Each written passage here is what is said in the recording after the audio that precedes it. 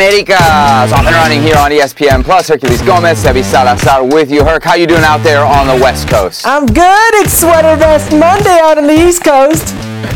Welcome to my neighborhood, Hercules Gomez. Welcome to my neighborhood. So much to get to in this edition of Futbol Americas. And again, we remind you, Futbol Americas now available via podcast. Just search the ESPN FC feed. Wherever you download your pods, you will find us every Monday and every Thursday, just as you will here on ESPN Plus. Lots to come, Hercules Gomez, in this show. Some good news for the Mexican national team, some bad news for the Mexican national team. You right now are on the West Coast. You're in Los Angeles. Meanwhile, I'm on the East Coast with the U.S. women's national team. They just finished up, so we'll be talking to Julie Foudy live from East Hartford in just a minute. But let's start with a look back at the MLS weekend. The good, the bad, the ugly, and the good has to be lower.com field. Gonna take me a while to get accustomed to saying that, Herc, in Columbus, but the Crew opening up their brand new facility in a 2-2 draw against the New England Revolution, and it is a beaut. This is insane. From hashtag Save the Crew to opening a brand new state-of-the-art soccer-specific stadium. Do not take this for granted, my people. Take it from a guy that remembers playing in empty stadiums like the Rose Bowl, like Arrowhead, like MetLife. What is happening right now is insane. Keep it going. Well, this was insane as well. The New England Revolution with a welcome home gift for the Columbus Crew. Andrew Farrell and Matt Turner getting all sorts of twisted up before Giassi Zardes joins the party to get the ball over the line. Herc, what did you make of this fiasco and the fact that Bruce Arena afterwards said, hey, this should have been a foul? A foul? A foul? Don't turn your back on the play, my friend. What are you doing, Andrew Farrell? You're better than that. And then Giassi Zardes. The only thing that happens if you give the foul here is you're bailing New England out. You're bailing Andrew Farrell, Matt Turner out of what is one of the worst plays I've ever seen. One of the worst gaffes. It is what it is, my friends. It is what it is. That is a perfect way to sum up that play in Major League Soccer. Some might say peak MLS, but we would call them haters. A man who has no haters, actually probably does have quite a few, finds himself in our bad this week. The LA Galaxy losing 2-0 against Sporting Kansas City, who are now in first place, not just in the Western Conference, but in the Supporter Shield as well. Chicharito didn't play. In fact, he was supposed to start, Herc, but he's injured in the warm-up. Right now, the LA Galaxy are third in the Western Conference. Without Chicharito, it's a calf injury. We don't know how long he'll be out, but let's assume it'll be a while. Without Chicharito, can they stay top three? No, because nobody else has proven to have the ability on the LA Galaxy to score goals. He's been the goal-scoring threat. This is a concern. What is the difference between Javier Hernandez this season and last? Health and fitness. And it was a calf injury that kept him out for over 3 months last season. So you have a midweek game against Dallas on Wednesday. After that, you've got a 10-day break. So essentially, you can give him about 13-plus days to get right. More because he didn't play against Sporting KC. That's what you need. You need him healthy. You need him fit. You need him on the field. He can't score goals for you if he's not on the field. And clearly, the Galaxy have proven this season that their main threat scoring goals is Javier Hernandez. 17 goals so far this season, Herc, for the Galaxy. He's got 10 of them. I'm looking at their upcoming schedule, and that's the one area you might say they could get a break for what's left of the month of July. They don't play anybody who right now is above the playoff line in the West. They got Dallas in there twice. Dallas is not playing great. Yeah. They got Vancouver, who's dead last in there once. So the schedule lines up well. But if you think about it, okay, you don't have Chicharito, and now you got the Gold Cup absences coming. So you've got no Sebastian Lletget, no Efrain Alvarez, no Jonathan Dos Santos. That's where I start to worry for Greg Vanney and the LA Galaxy. I think even though the schedule is light, those absences piling up one after the other, we could see the LA Galaxy very easily, I think, slip out of the top three, no? Yeah, they could slip out of the top three, and I wouldn't be so concerned as this stretch, but what they've shown us already this season defensively, or their ability when they play a top team like Sporting Kansas City or Seattle twice, to not really be effective, to be toothless. Now, you don't have Javier Hernandez in that equation? Yep, and who's the replacement, right? They had to scramble because the injury happens right before the game over this past weekend, but it's Ethan Zubak. I mean, this is a guy who's got, outside of last year, basically a USL resume. I think he's got 2 Major League Soccer goals, Herc. So the drop from Chicharito to a Zubac is huge. You know, it's funny you mentioned that. There are a couple of Galaxy fans here at LAPC where we record at the ESPN studios in Los Angeles, and they mentioned that. We don't have that player of old like the Alan Gordons, the Mike McGee's, the Chris Pontius the last few seasons who could step in, a good MLS presence where if your top guys aren't there, come in, fit in very nicely, and contribute. They don't have that right now. All right, so Chicharito's injury then, the bad. What about the ugly from what we saw this past weekend in Major League Soccer? And this was a very, very easy choice. Toronto FC losing 7-1 to DC United. That happened on Saturday. Then on Sunday, Chris Armas was fired. Fired just 11 games, Herc, into his tenure in charge of Toronto FC. Is it the right decision, and is it the right time for the decision? It's absolutely the right decision, and it's absolutely the right time for the decision. We spoke about the 10-day layoff most teams will have, all teams will have for Gold Cup, whether it is Major League Soccer. So you've got a little time to find a coach right there. And listen, this isn't just this game. 7-1 drumming to DC United should open eyes. It's DC United, right? but they're winless in 11 straight games. And not only that, you could say, hey, cut them some break. Cut them a little bit of break. Cut them some slack. Because this team has been dealing with injuries. The Canadian teams essentially play on the road. They've been in Orlando as their home seed, if you will. But these were the same circumstances and the same players that we saw last year achieve a supporter shield. Under those same circumstances, injuries, under the same circumstances of having to play in Florida, away from what is Canada, away from what is Toronto, and they led the league in points. You know what the only difference was? Greg Vanny was a coach. It wasn't Chris Armas. These are the same players. So these same players, and I hate saying gave up on the coach, but they no longer believed in the message. They were no longer able to respond to said message, and it was evident. 4 of those goals came after the minute 70 mark. That shows me this is a defeated team. So Philly, your supporter shield winners last year. I think Toronto FC finished second in the Eastern Conference. Still a very good result, and it's a fair point that you mentioned. It is a lot of the same players, but I'm really starting to wonder, and I don't know, Herc, if Chris Armas is a good coach or a bad coach. I don't know that, but I wonder if in this situation this is more a Toronto FC thing than a Chris Armas thing. Not that he didn't play his role, and not that maybe he is the man as the head coach ultimately responsible and the guy who's got to, at the end of the day, lose his job when things go this bad, when you have this bad of a start to the season. But let's be honest, Toronto FC not spending what they were in the past. The Josie Altidore situation is not good for the team. Not just do you not have your best player, one of your best players available to you on the field. Clearly it's something boiling over into that dressing room. I think this is a problem with Toronto FC when you look at moving forward. They got to nail the next coaching hire. And if they don't, I don't think this is Chris Armas. I think there's a deeper rot going with Toronto FC that Chris Armas, at the end of the day, is on the hook for. My question spinning out of this, though, is what does it mean for Josie Altidore? We'd pretty much, with Armas in charge, written him off as a Toronto FC player. Do you think this changes that? Absolutely. Of course it changes it. One of the reasons, not the only reason that Josie Altidore has been on the outs of Toronto was that fallout, that public display with Chris Armas. And you mentioned a deeper rot. Well, yes, because Greg Vanny and this, what is a lot of a crew for Toronto, Bill Manning, the president, and what is Ali Curtis, the GM, have constructed a roster to play a certain way, a certain style. And what do? You bring in Chris Armas, who plays the exact opposite of that style, a much more high press, up the field, high tempo type of game, not possession based. And then Josie Altidore, who's your DP and a club legend, a man responsible for scoring the goal that gives you your only title in Major League Soccer.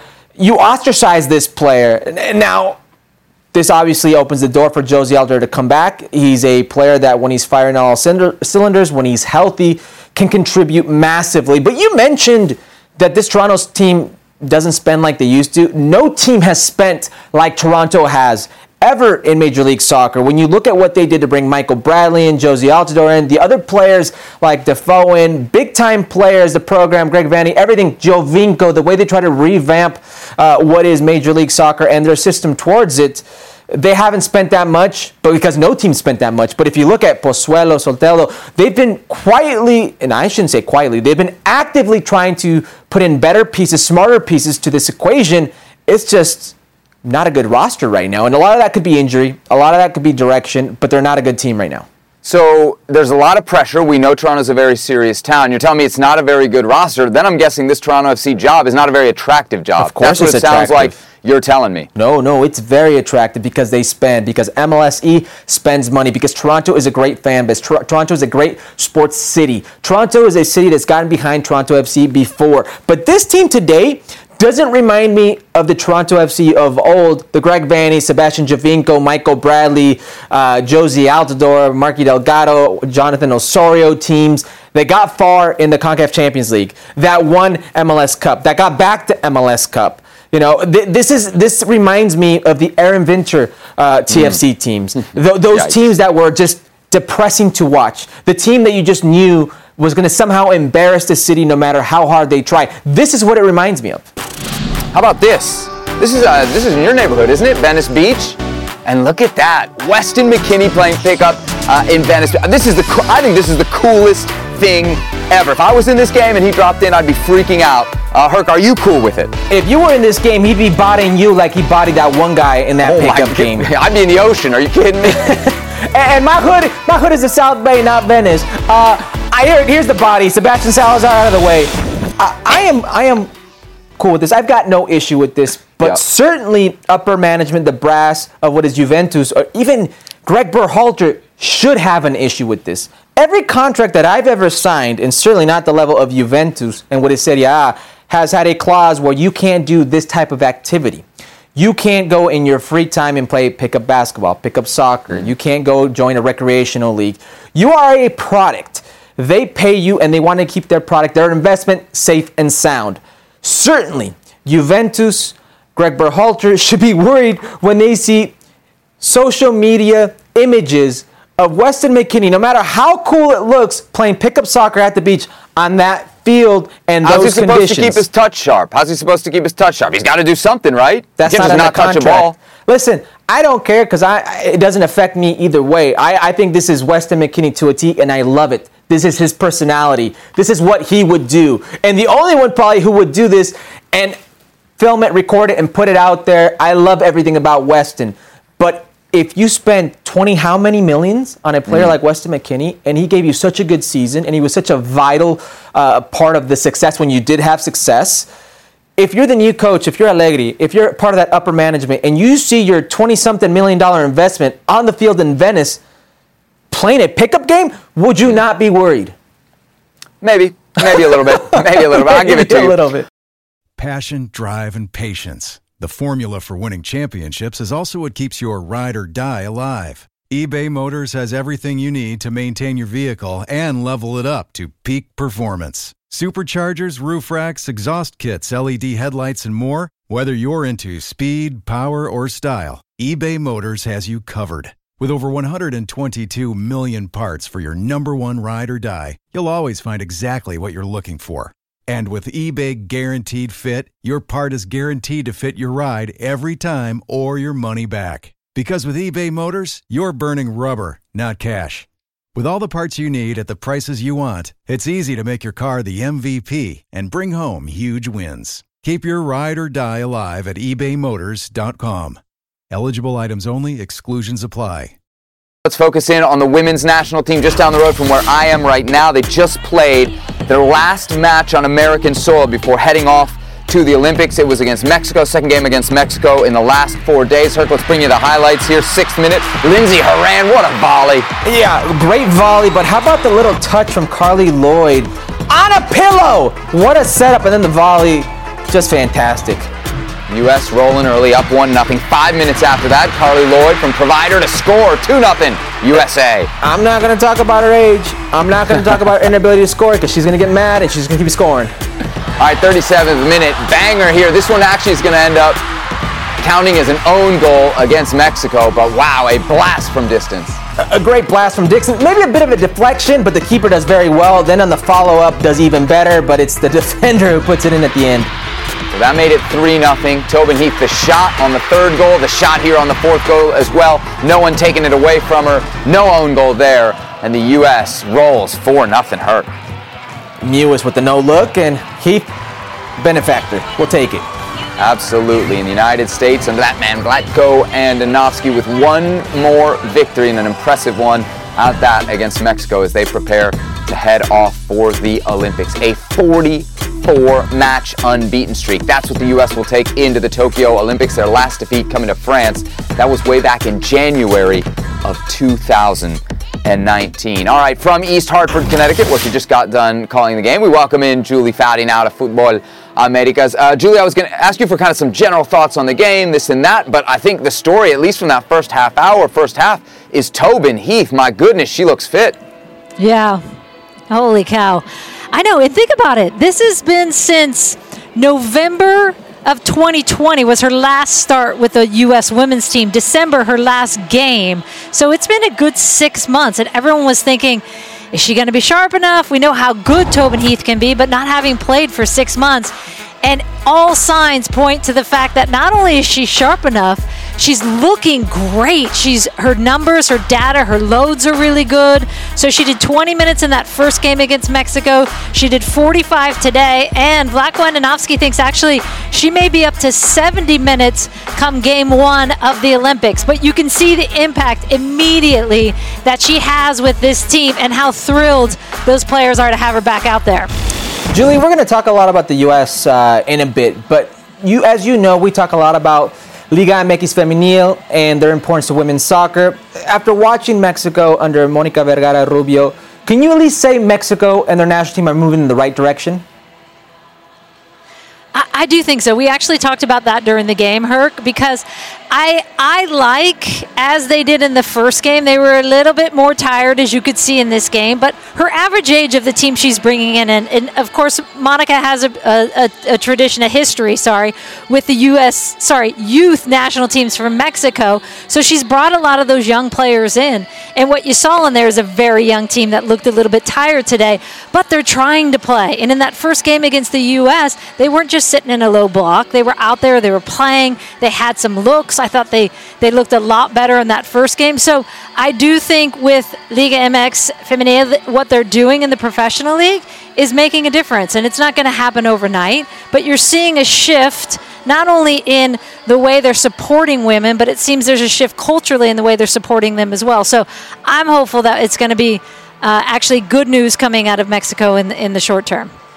Julie, let's talk about another Julie Ertz. She doesn't start today. We're now, 16 days from the first game of the Olympics for the U.S. women's national team. She's still, of course, recovering from that MCL sprain in her knee.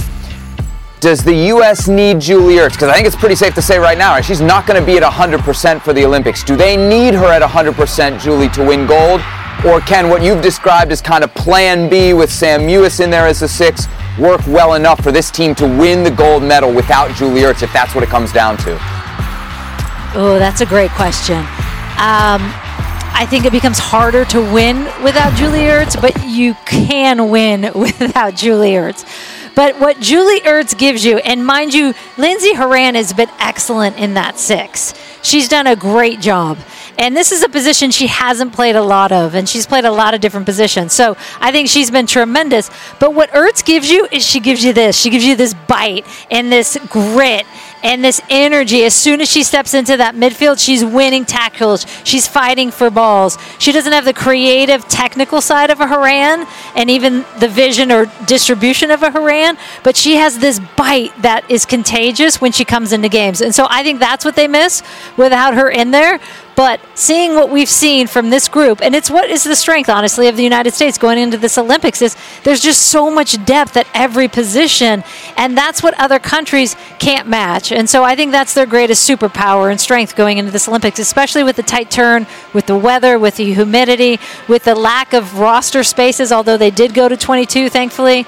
But I think that is the gift that is the United States, is all their depth. Okay, let's talk about other countries. In the past, on this show, you've mentioned Great Britain and Australia as teams that could potentially give the U.S. some trouble. So what's the biggest threat? Who is the biggest threat to the U.S. and their gold medal search? I'm amending that, Herc. I'm going to add Sweden, of course, to that list. I like Sweden a lot. I think that they have shown that they present the most challenges to the United States. They know the U.S. so well, whether it's historically playing in major championships or whether it's psychologically because they don't fear the U.S. anymore. You've seen in the 2000 World Cup, 2016 Olympics, they knocked the U.S. out of the Olympics, first time they've ever been knocked out before the medal rounds. So this is a team that feels as if they're ready to pounce. And that's the hardest thing, honestly, against the United States, is even if you can match them physically, there's still that mental barrier of it is the United States and they've won a lot of things. And we've seen it from many other countries, France being one of them. They haven't been able to get over that hurdle. But I think Sweden is close to that because they've lost the fear factor. So I think actually they're their biggest threat. And ironically, of course, it's their first game at the Olympics. Of course it is. Of course the schedule makers gave us a U.S.-Sweden game to start things off. Look, I want to ask you about this team, big picture, because we talk about the strengths and they're overwhelming, and maybe to pick a weakness is nitpicking almost with a group like this, but every team has a weakness or a point of concern. What is that for the U.S., Julie? That's a good question. I mean, I think people would probably point to that their average age is 30.8. And whether that heat plays a factor in that with some players on the edge of that, in terms of mid-30s, a lot of your core is in your mid-30s. But still, when you look at the numbers and the data and the science behind what these players are producing and the loads they're able to endure, their numbers are great. And so even though, and Vlatko says this all the time, even though Carly is going to be 39 at the Olympics, I don't ever look at her age because her numbers are so good in what she's coming back with when they're testing their loads. So I would say that's what people want to point to, but it's hard to find a weakness with this group. Maybe that right back position not being so deep. Kelly O'Hara struggling with some injuries. We saw on the left side of Mexico having a little bit of success in that first game against the U.S.'s right side. So maybe that's an area that teams can target. O'Hara coming off some ankle injuries and not a lot of depth, as I said. So, but really, I mean, this is as good a U.S. team in terms of depth and creativity with getting Tobin Heath back and hopefully a healthy Rose Lavelle that we've seen in a long time. You've mentioned age. I'm looking at some of the players, Megan Rapinoe, Lloyd, Sauerbrunn, all over 35 heading into the Olympics. Even Alex Morgan will be 34 at the next World Cup. Does this feel like a last dance sort of situation for this generation of players? I'm never going to say it's a last dance for anyone because with these players, their longevity, they're crushing, what we used to do. We would get in our 30s and be like, and you were probably the same way, like, oh, God, getting out of bed hurts. My 20s were and like that. And now it's like Carly, Carly could play till she's 50. I don't know. I don't know what their limits are anymore. I think they're shattering all of that in a really healthy way. So I would think maybe for Rapinoe, with all that she has on her plate, this is her last go. Carly, I will never say it's her last go because that will come back to me. Maybe Becky Sauerbrunn, the same. But with the delay of the Olympics, it used to be World Cup, Olympics, and then you had a 3-year gap. And that was a hard turn. That was a slog. And so there were a lot of players who would retire after the Olympics because they're like, I can't go another 3-year stretch. But with it being just around the corner almost, you're like, maybe I could do it. So who knows? Maybe a little of them will hold on. But I do think they got to start infusing youth into this system. They got to get the Macarios in there, the Davidsons in there. They got to get more youth in there so that they can give them that experience to replace this really great experienced group. Julie, in our production meeting before the show, Herc and I were kind of trying to brainstorm, right? Trying to think, like, who's going to be the top scorer on this U.S. women's national team at the Olympics. And unlike a lot of teams, there's not an obvious answer. I think there's probably 3 really good choices and maybe 4 or 5 that you could say, hey, are probably going to score in this tournament, and if they get hot, could absolutely load them up. I think it's probably between Megan Rapinoe, Alex Morgan, and Kristen Press. Who do you think will end up being the leading scorer at this Olympic Games for the U.S.? That's a good question. I like Press and the way she's playing right now and the momentum. I think the stat I had written down, I don't have my sheet in front of me, was 17 goals in the last 20 assists sounds about, 20 games, is that about right? Yep. 17 goals or assists in the last 20 games? I don't know. I'm looking at Adrian saying, help me. But she's been good, really good, and confident in front of goal. And I think Lindsey Horan, this is, if she's not playing in that deeper role with the 6, if Ertz is back in and she gets a little bit higher, that first strike you saw out of her, that's what she can do, which we saw today. So I like Lindsey Horan a lot. And who knows, with Tobin Heath, how she's looked, she took her first touch in that first game back after 6 months and scored. So there's another threat for you right there. So they come from all over the place, which is another strength of the U.S. All right. I wanted to say Alex Morgan, but I'll say Carly Lloyd because I don't want her to come at me, and I like Carly Lloyd a lot. And she's been scoring goals in bunches and has that potential, so I would go there. I did want to ask you, so it's gold or bust, right? It's the U.S. women's national team are the favorites, and they have to win, or this is a fracaso. It is a failure. Yes, that's how it works with us, and that's fine. We like that pressure. I say we because that was always how it was with us. So, and it really is that incredible standard of we want to be on the top of that podium. And honestly, it's where we should be as a country. We have more women playing, more girls playing, more funding, more support, more grassroots than any other country by a mile. And so we go into these tournaments with that advantage, and we should take that and we should run with it. It's not to say that other countries aren't getting better, because they absolutely are, which is a great thing for women's soccer. But it's still the reality that a lot of countries don't have the support that we have in the United States, or the depth, or the funding. And so we go in with that mindset, and it's not a pressure, it's just an expectation. And it's not a hubris either. It's not this overconfidence. It's just the reality of we're going in and we think we can win it. And Julie, something I like that you pointed out on the broadcast, I think we kind of heard it from Vlatko as well. Another advantage for the U.S. in this tournament is the decision to go to 22. As Julie's alluded to like a million times, there's not a deeper pool in the world when it comes to women's soccer than the U.S. So the fact that they can add 4 more super high-quality players is a definite advantage to this team going to Tokyo. I don't think you can overstate just how big that is for the U.S. All right, let's do an NWSL run it back. We have both a golazo, but we also, Julie, have some history that we have to acknowledge from the National Women's Soccer League over the weekend. First, the golazo. Mariana La Roquette with a La Roquette, the Argentine, Herc, a game-tying goal late for Kansas City. You love this. Ex-River Plate, everything about the goal I love. The anticipation, the touch around the defender, the awareness to see the goalkeeper off her line, but then the delicate touch. Oh my goodness, and where she puts it. Golazo! Game finished 1-1 between Kansas City Gotham FC. Shout out to Ali Long, who in that game went over 12,000 NWSL minutes for her career. Fantastic stuff. The other end of the career arc, Olivia Moultrie, Julie, making her debut with the Portland Thorns over the weekend, becomes the youngest player in NWSL history at just 15 years of age. We talked about it earlier this week on the show and kind of what it means for women's soccer here in the United States, but now the Herc nor I could possibly ever have your perspective on what this means. So how significant is this? How big a deal is this for women's soccer here in this country? You know what's so strange? I was on a Zoom call with her last week for some leadership stuff we've been doing with CONCACAF. And I said, Olivia, you need to tell the group all that you've been going through. It was another group of under 15s from all over CONCACAF. And so she tells the group what she'd been going through. And she's like, I'm really hopeful I can get out there and play. And such a wise old soul. It's like you could see why she's ready for this. And as she says, and as everyone has said, if you're good enough, you're old enough. So I'm super pleased because that's been about a 2-year battle for her to get out there. And it's not like, okay, we're going to open this rule up and the floodgates are going to open. No, these teams are going to sign these players only if they're good enough. And she clearly fits that bill. So super, super pumped for her that she got that chance to show it over the weekend. Absolutely. History made in the National Women's Soccer League. All right, Julie, we got to let you go. Thanks for the time. I know you're very, very busy. Just called the game, but we appreciate you joining us from out there in East Hartford.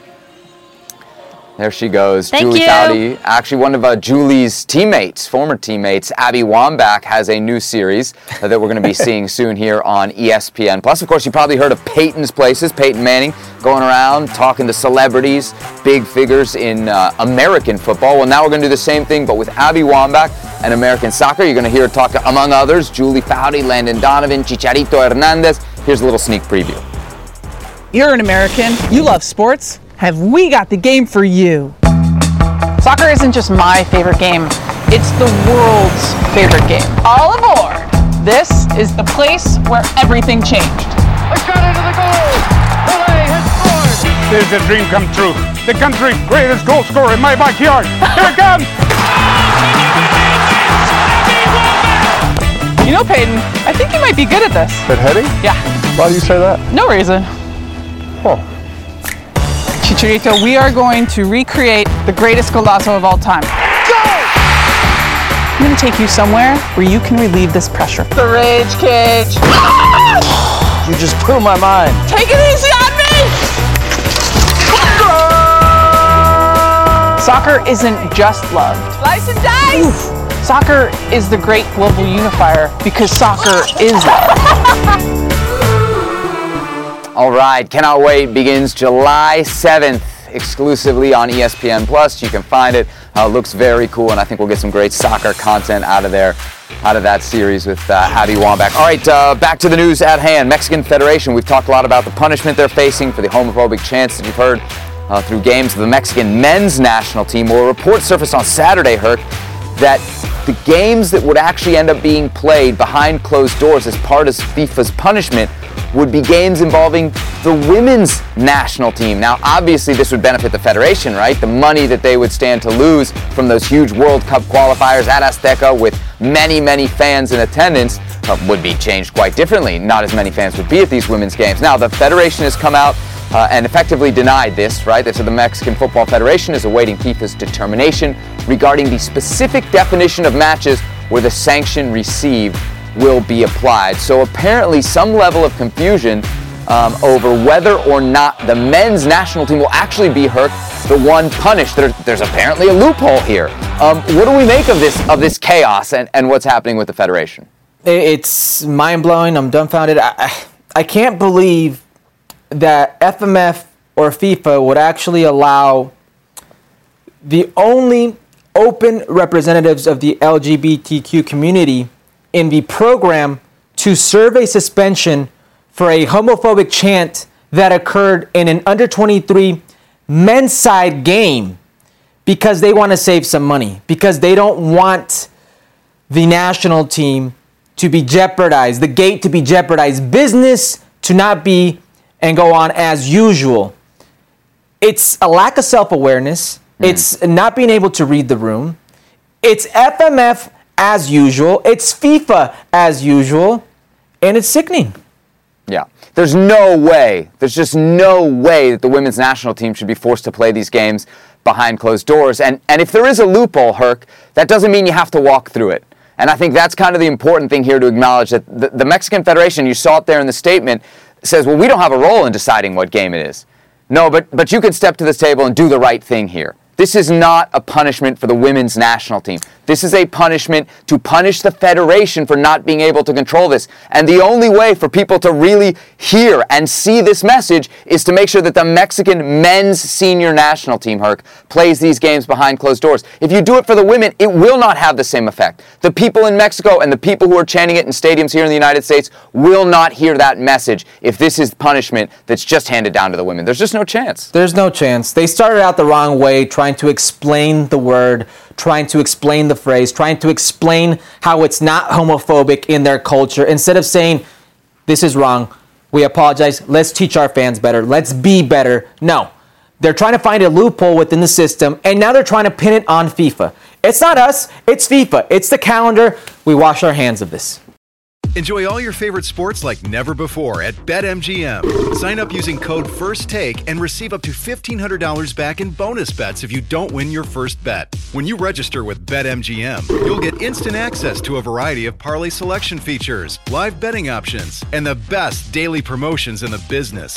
And with BetMGM at your fingertips, every play and every game matter more than ever. BetMGM and GameSense remind you to gamble responsibly. See BetMGM.com for terms. This U.S. promotional offer not available in D.C., Mississippi, North Carolina, New York, Nevada, Ontario, or Puerto Rico. Gambling problem? Call 1-800-GAMBLER in the U.S. Call 877-8-HOPE-NY or text HOPE-NY 467-369 for New York. Call 1-800-NEXT-STEP in Arizona. For Massachusetts, 1-800-327-5050. For Iowa, 1-800-BETS-OFF. For Puerto Rico, 1-800-981-0023. For West Virginia, visit 1-800-GAMBLER.net. First bet offer for new customers only. Subject to eligibility requirements. Rewards are non-withdrawable bonus bets that expire in 7 days. In partnership with Kansas Crossing Casino and Hotel.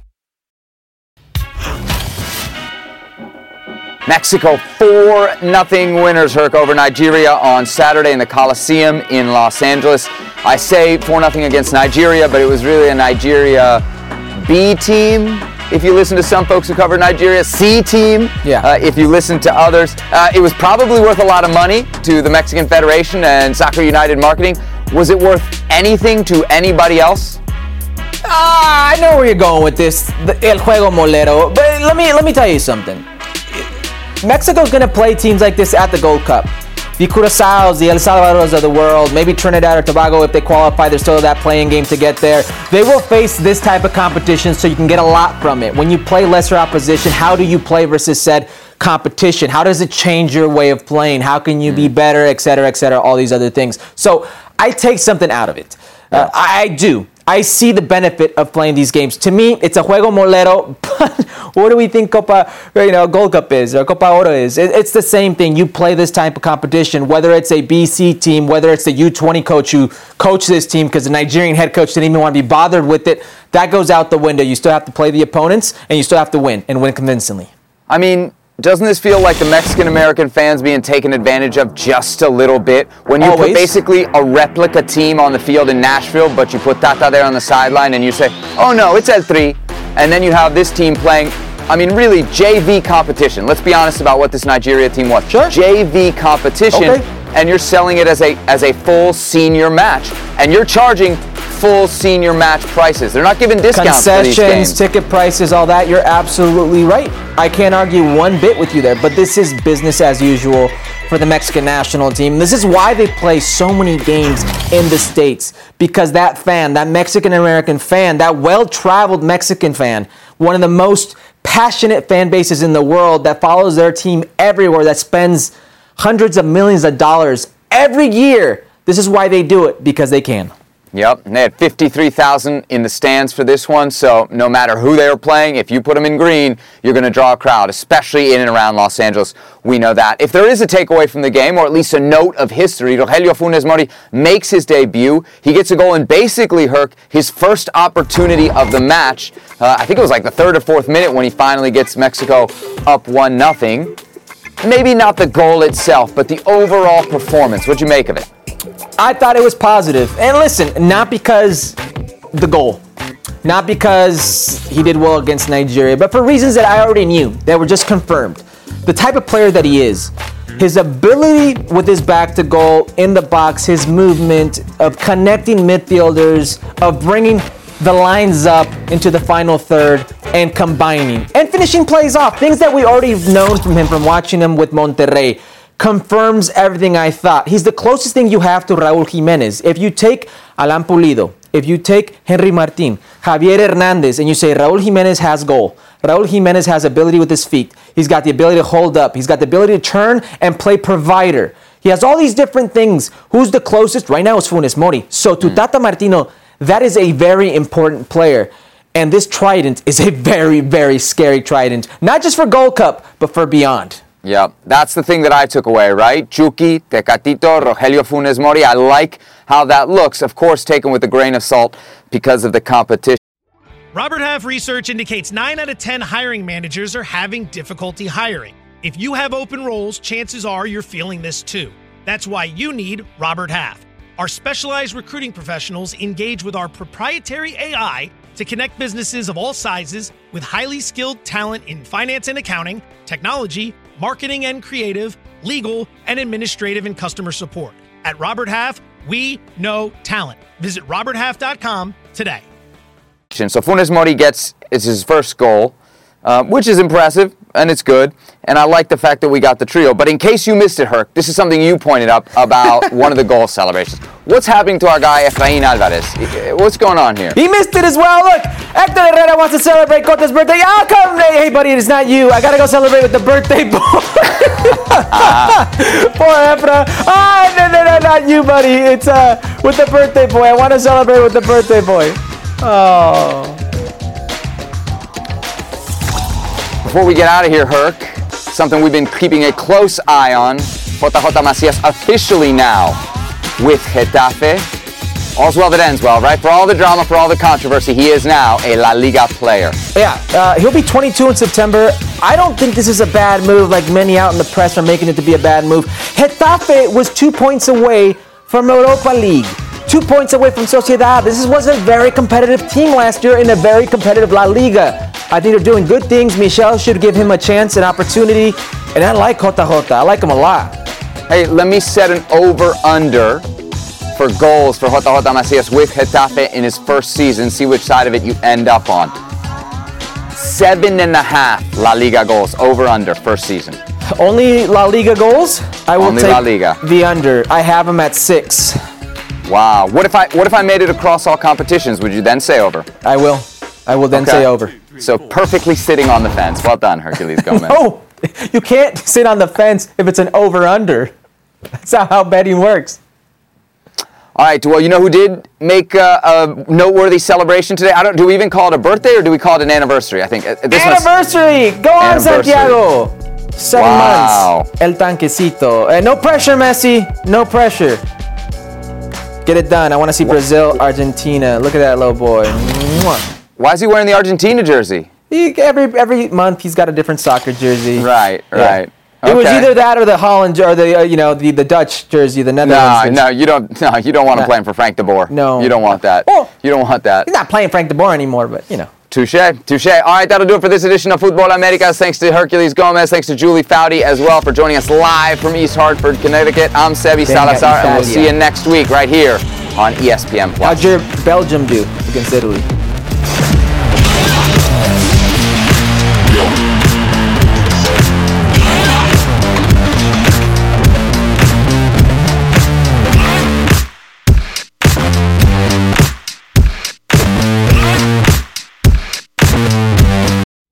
Robert Half research indicates 9 out of 10 hiring managers are having difficulty hiring. If you have open roles, chances are you're feeling this too.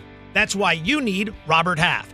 Our specialized recruiting professionals engage with our proprietary AI to connect businesses of all sizes with highly skilled talent in finance and accounting, technology, marketing and creative, legal, and administrative and customer support. At Robert Half, we know talent. Visit roberthalf.com today.